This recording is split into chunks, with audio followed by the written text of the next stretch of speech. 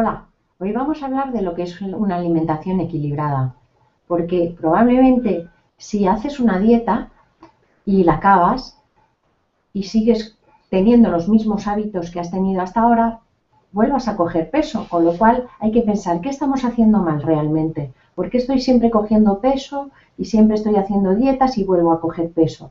Entonces tenemos que cuidar esa alimentación que tomamos diariamente para no volver a coger peso, porque ningún alimento por sí solo puede proporcionar todos los nutrientes que necesita el organismo. Por ello, nuestra dieta debe incluir una variedad de productos razonable.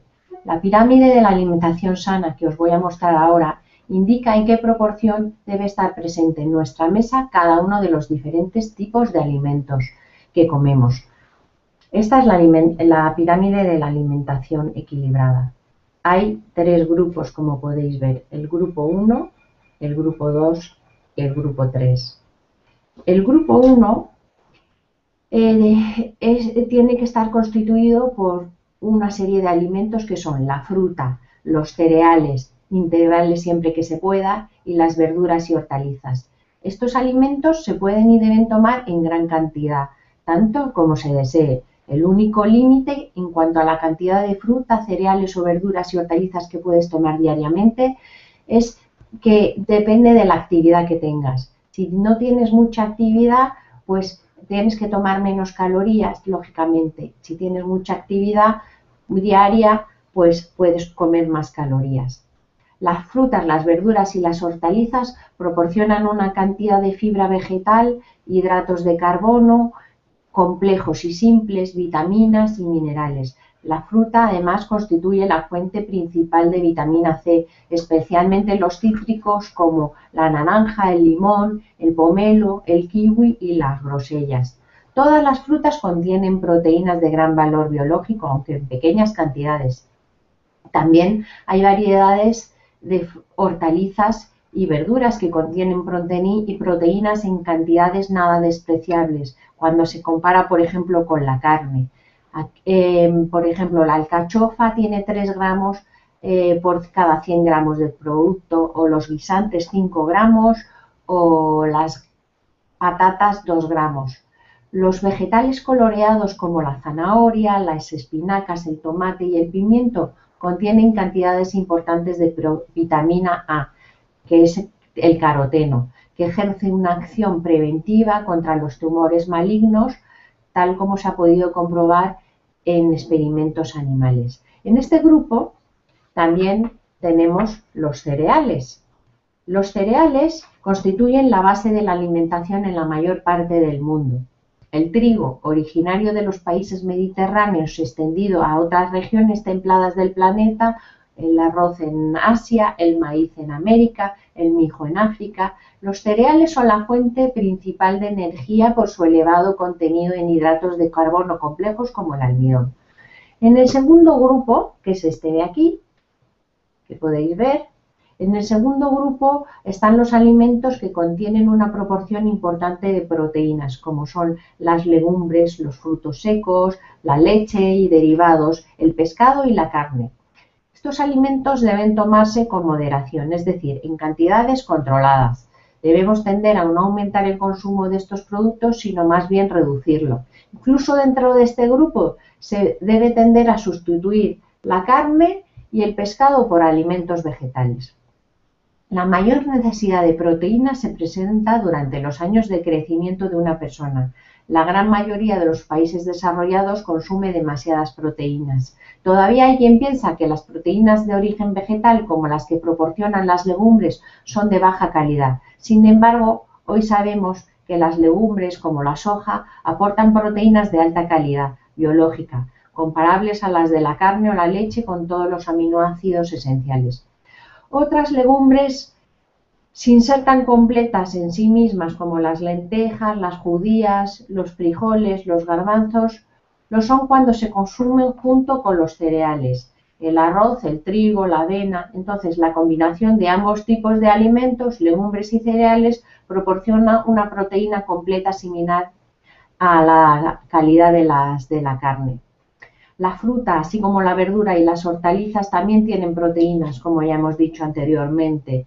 y de forma que es fácil suplir las necesidades diarias de proteínas cuando se sigue una dieta variada a base de vegetales. Por último, tenemos los alimentos del grupo 3, que es este grupo de aquí en la parte de arriba de la pirámide.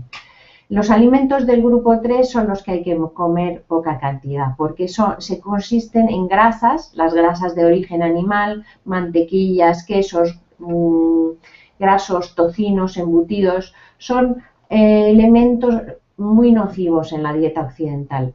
Aumentan el nivel de colesterol y favorecen la arteriosclerosis, que es el endurecimiento y estrechamiento de las arterias, lo cual junto con el cáncer causa el mayor número de muertes en países desarrollados. No son alimentos necesarios en la dieta y pueden ser sustituidos con ventaja por las grasas vegetales, como es el aceite de oliva, el aceite de germen de maíz o de soja. Por último, en la pirámide, aquí arriba tenemos los azúcares y los dulces. El azúcar refinado es una fuente de calorías que no aporta ningún otro nutriente. Por ello se dice que el azúcar ofrece calorías vacías. Por el contrario, las frutas y los cereales contienen azúcares no refinados e hidratos de carbono complejos, además de vitaminas, minerales y fibra vegetal. Por lo tanto, hay que comer en muy poca cantidad. Realmente hay unas cantidades recomendadas diariamente para adultos dentro de estos 3 grupos que podemos ver aquí.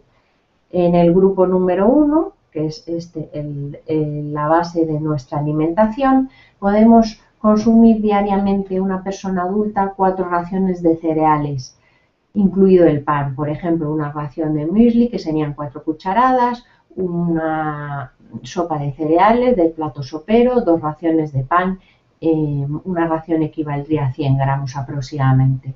También podemos consumir 2 raciones de hortalizas, como por ejemplo sería una ensalada incluyendo zanahoria, pimiento, tomate u otra hortaliza coloreada, o un plato de verduras hervidas o asadas, guisantes, alcachofas, espinacas, cualquier verdura que te guste, o incluso también 3 a 5 raciones de fruta fresca. Una ración de fruta es una pieza de fruta grande, una manzana, una pera, una naranja, el melocotón, o 200 gramos de cualquier fruta como tipo cerezas, fresas o frutas más pequeñas.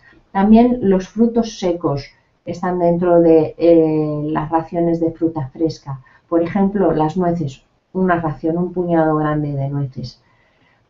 En segundo lugar tenemos el grupo 2. De este grupo, lo que podemos consumir diariamente o que está recomendado son 2 raciones de alimentos proteínicos. Por ejemplo, una ración es un plato de legumbres o de productos de soja o un huevo o un pescado, y 2 raciones de lácteos. Una ración es un vaso de leche de vaca o de bebida de soja, mejor si está desnatada, o bien otros vegetales como leche de almendra, de avena. Hay mucha variedad en los supermercados. O un yogur de 125 mililitros o 100 gramos de requesón o de cuajada. Las mujeres embarazadas que dan leche o los niños y adolescentes también pueden tomar más raciones de leche y derivados. La leche puede ser de soja, que a su vez puede hallarse enriquecida con calcio. Y ya por último, dentro del grupo 3, lo recomendado en cuanto a grasas es de 2 a 3 cucharadas de aceite de oliva o de semillas. Y poca cosa más, porque cuanto más se pueda evitar lo que son los dulces, pues mejor. En adelazarahora.com te vamos a dar todo tipo de consejos, trucos y recomendaciones para que puedas seguir tus dietas, puedas cumplir tu plan de adelgazar y puedas hacer ejercicios y encontrarte perfectamente tanto física como mentalmente. No te olvides de seguirnos y únete a adelazarahora.com. Te esperamos.